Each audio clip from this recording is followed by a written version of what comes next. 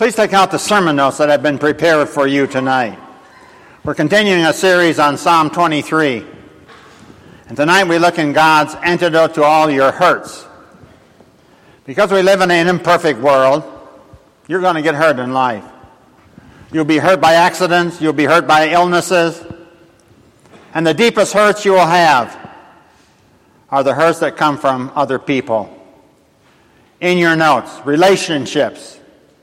Relationships are the greatest source of hurt. Also the greatest source of joy and blessings.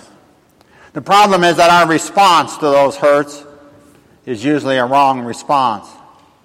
So we will look first of all at three things not to do when people hurt you. Because these three things will mess you up. Three things that not to do when you hurt.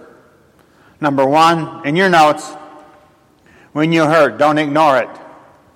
Do not ignore it. Because that is the Clint Eastwood approach to pain. Suffer in silence. Bite the bullet. Be a macho man. Pretend that it does not exist. Hope that it will go away. And we all often do this. We often try to cope with our hurt by just pretending that it does not exist. There are several ways that we do this. One way is through denial, flat-out denial. I don't have a problem, or I am not hurting. We deny how we really feel. Another way we ignore the hurt is by minimizing it. We minimize the hurt. It's no big deal. Did not really hurt that bad. And we try to minimize it. We also try to ignore the hurt by procrastinating. We postpone doing anything about it. We sweep it under the carpet. We say things like, one of these days I'm going to visit that dentist. One of these days I'm going to have that surgery. One of these days I'm going to get some marriage counseling. One of these days I'm going to confront my boss. When we have a hurt, we keep procrastinating. We're putting off. Why? Because we always try to postpone the unpleasant. The problem is that ignoring the hurt never heals the hurt. The hurt that you are trying to ignore right now will not get any better. People will say, time heals all wounds. Ever hear that? Sure, try sitting in a doctor's office. Time there does not heal all wounds. Sometimes it even makes them worse. Look at Psalm 39, verse 2 and 3, where David said, I've kept very quiet, but I became even more upset. I became very angry inside. And as I thought about it, my anger burned. See, David is saying that procrastination turns minor problems into major problems. It just gets worse when you do not deal with them. So number one, don't ignore your hurt. Number two, in your notes. When you hurt, don't run from it. Don't run from it. This is the Don Knotts approach. You run away. You escape, Mr. Chicken. You retreat. You run from your problems. You just do not face anything. And David also tried to do this one. Look at Psalm 55, verse 6 and 8, where David says, I wish I had wings like a dove. Then I would fly away and rest. I would hurry to my place of escape. Ever try doing that? You would run away from your problems to a place of escape. That's really human nature. Human nature, when we face difficulties, we try to run from them. It's not by accident that all doors on public buildings, they open outward. Why? Because when people panic, what do? They run. We try to get away from our pain. Today there are a lot of ways to escape our hurt. We listen to movies, television, computer games, alcohol, drugs, divorce, even Disney World. There are a lot of ways to try to escape. You get a high, but when you come down from your high, nothing is solved. Nothing has changed. When people hurt you, number one, don't ignore it. Number two, don't run from it. Number three, in your notes, when you hurt, don't hide it. You do not hide it. Some people do not run from it, they do not ignore it, but they do try to hide it. They keep it to themselves. They do not tell anybody Some of you wear a mask. Some of you are quite good at camouflaging your pain. You wear nice clothes, you have a pleasant smile, but the fact is that you've been hurt. You've been hurt deeply by somebody. We are good at playing that game, remember, called Is Something Wrong? Ever play that game? Somebody in your life says, something wrong? You say, oh, no, nothing's wrong. They say, are you sure? We continue, oh, no, nothing is wrong. We hate to admit that we are hurting. We disguise it. Some people hide their hurt by their materialism. They get hurt, they go shopping. So possessions, however, never took the place, never compensated for the pain. Looking at Psalm 32, verse 3, where David says, when I kept things to myself, I felt weak deep inside me. I moaned all day long. See, David is saying that hiding a hurt only intensifies the hurt, only makes it worse. It's good to share that hurt with others, who especially have the same kind of hurt that you do. But you cannot share it until you stop hiding it. Look at James 5, verse 16. In fact, please read that verse with me together out loud. Confess your faults to one another, that you may be healed. What that means is that revealing your feeling is the beginning of healing. When you share your hurt, that's the beginning process of getting over it. As long as you hide it inside, you cannot get well. Now, if ignoring it, running from it, hiding it doesn't work, what do I do? And that's where we look at Psalm 23. We look at two things tonight God says to do when you hurt. In Psalm 23, verse 5, the scene changes there in the psalm from a field to now a feast. So David shares two illustrations that gives us two steps to take to heal our hurt. Number one in your notes, the first thing to do when you hurt, let Jesus soothe my wounds. Let Jesus soothe my wounds. Look at Psalm 23:5 again. You anoint my head with oil. What in the world does that mean? You anoint my head with oil. Sounds like you have a greasy hair. Shepherds put oil on the heads of their sheep for two reasons: to soothe and to heal. Do you know what one of the worst enemies of sheep is? One of the first enemies of the sheep is just flies. Sheep hate flies. Because sheep are there on all fours. They cannot swat flies. They don't have a tail like cows do to whip around. They cannot get away from flies. In summertime, it means it's fly time for sheep. Flies will come up and buzz around the sheep's head.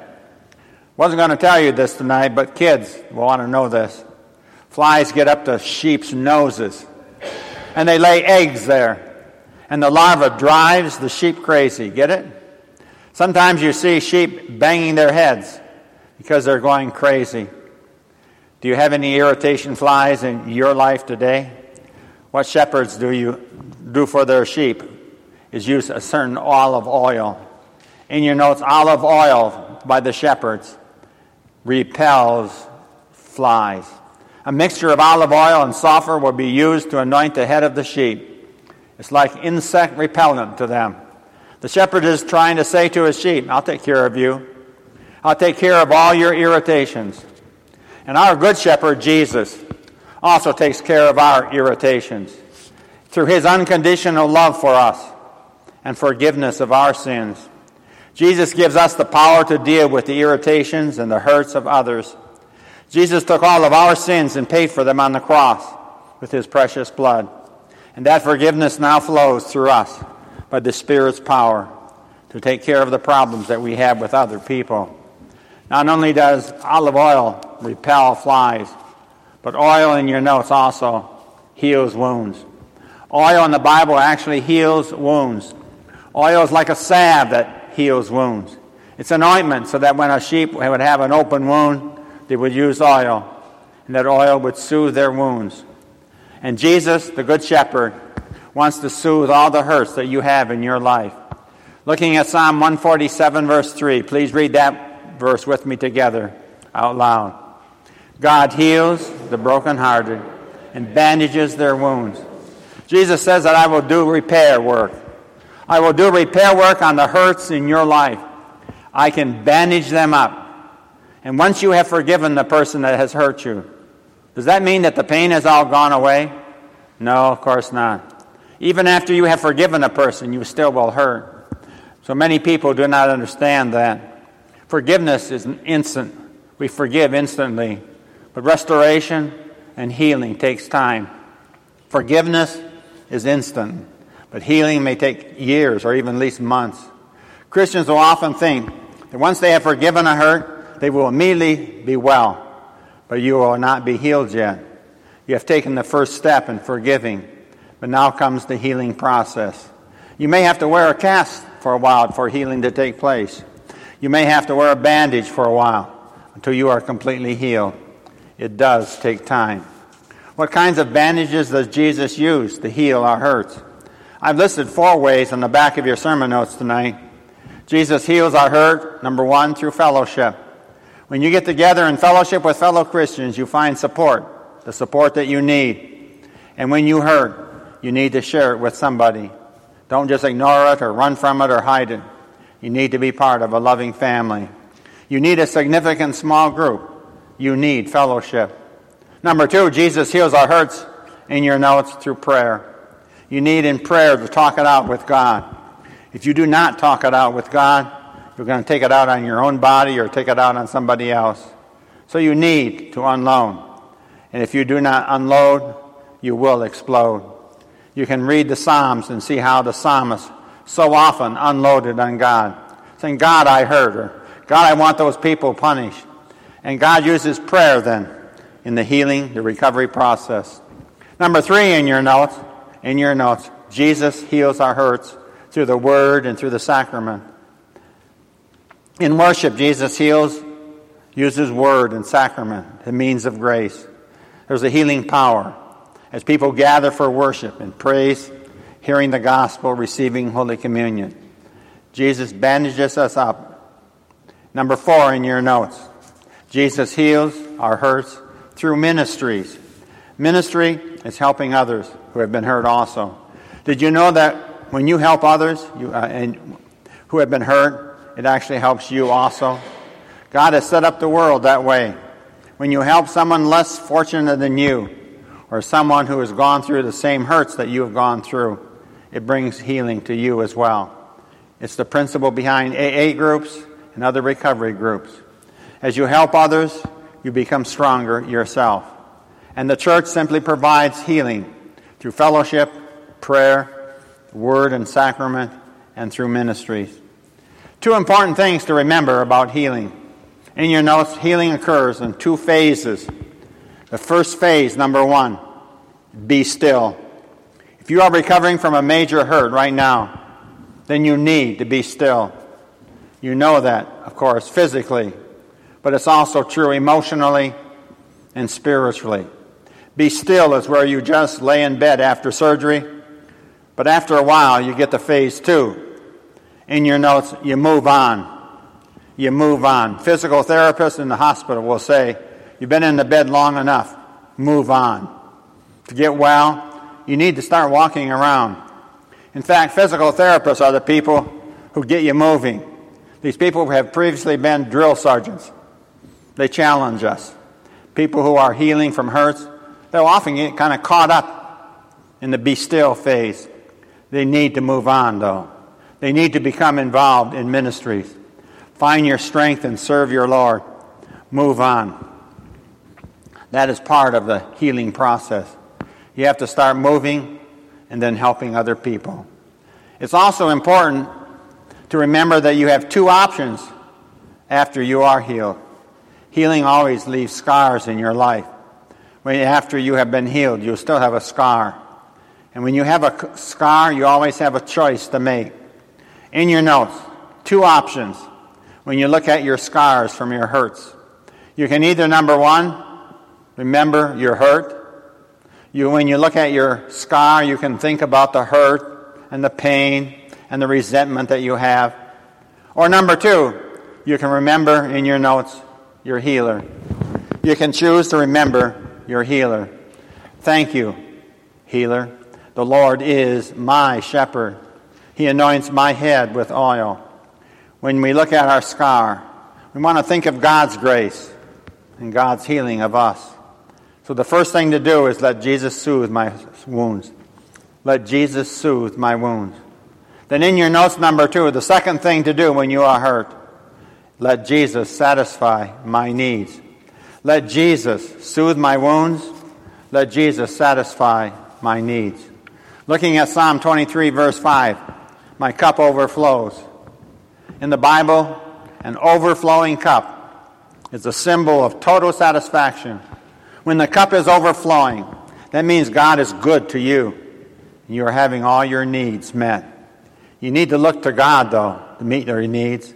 There's no person who can meet all your needs. You cannot meet all your own needs. Other people will fail in meeting needs, and then we get hurt again. We get disappointed. So we must look to Jesus. Look to Jesus to satisfy our needs. He met my needs in 3 ways. In your notes, number 1, my cup overflows with hope, the Bible says. Looking at Romans 15:13, God will help you overflow with hope in Him through the Holy Spirit's power. You will never run out of hope. In your notes, number 2, my cup overflows with love. Looking at 1 Thessalonians 3:12, may the Lord make your love to grow and to what? Overflow. God promises to meet your needs overflowing. First of all, with hope. Secondly, with love. In your notes, number 3, my cup overflows with joy. Looking at John 16:24, ask, using my name, and you will receive, and your cup of joy will overflow. In conclusion, filling your cup to overflowing. It has a custom in the Middle East. Have you ever wondered when you go to a person's house when you're supposed to leave? Maybe you don't know how to tell people, leave. In the Middle East, they had a custom. It was very clear. It was about filling your cup. If you were at a person's house, you received naturally a cup of wine, and then you drink that cup, and they would fill it again, and that was repeated. As long as the cup was refilled, you were welcome to stay. Now, if you found your cup empty after, say, a second glass, that meant hit the road. Hit the road, Jack. Your time is up. This is a 2-glass house. If the host really liked you, though, and he wanted you to be around and hang around for a long time, then that would take your cup and fill it again and again. And then they would intentionally let it overflow. An overflowing cup was a symbol that you could stay as long as you wanted to stay, because you are a special guest. And you and I are special guests to our good shepherd Jesus. In Psalm 23, my cup overflows means that you really do matter to God. It means that you are special to God. If you are hurting, if you have pain, Jesus does invite you to His banquet table, where He will anoint your head with oil. He will fill your cup to overflowing, because He is your good shepherd. Amen.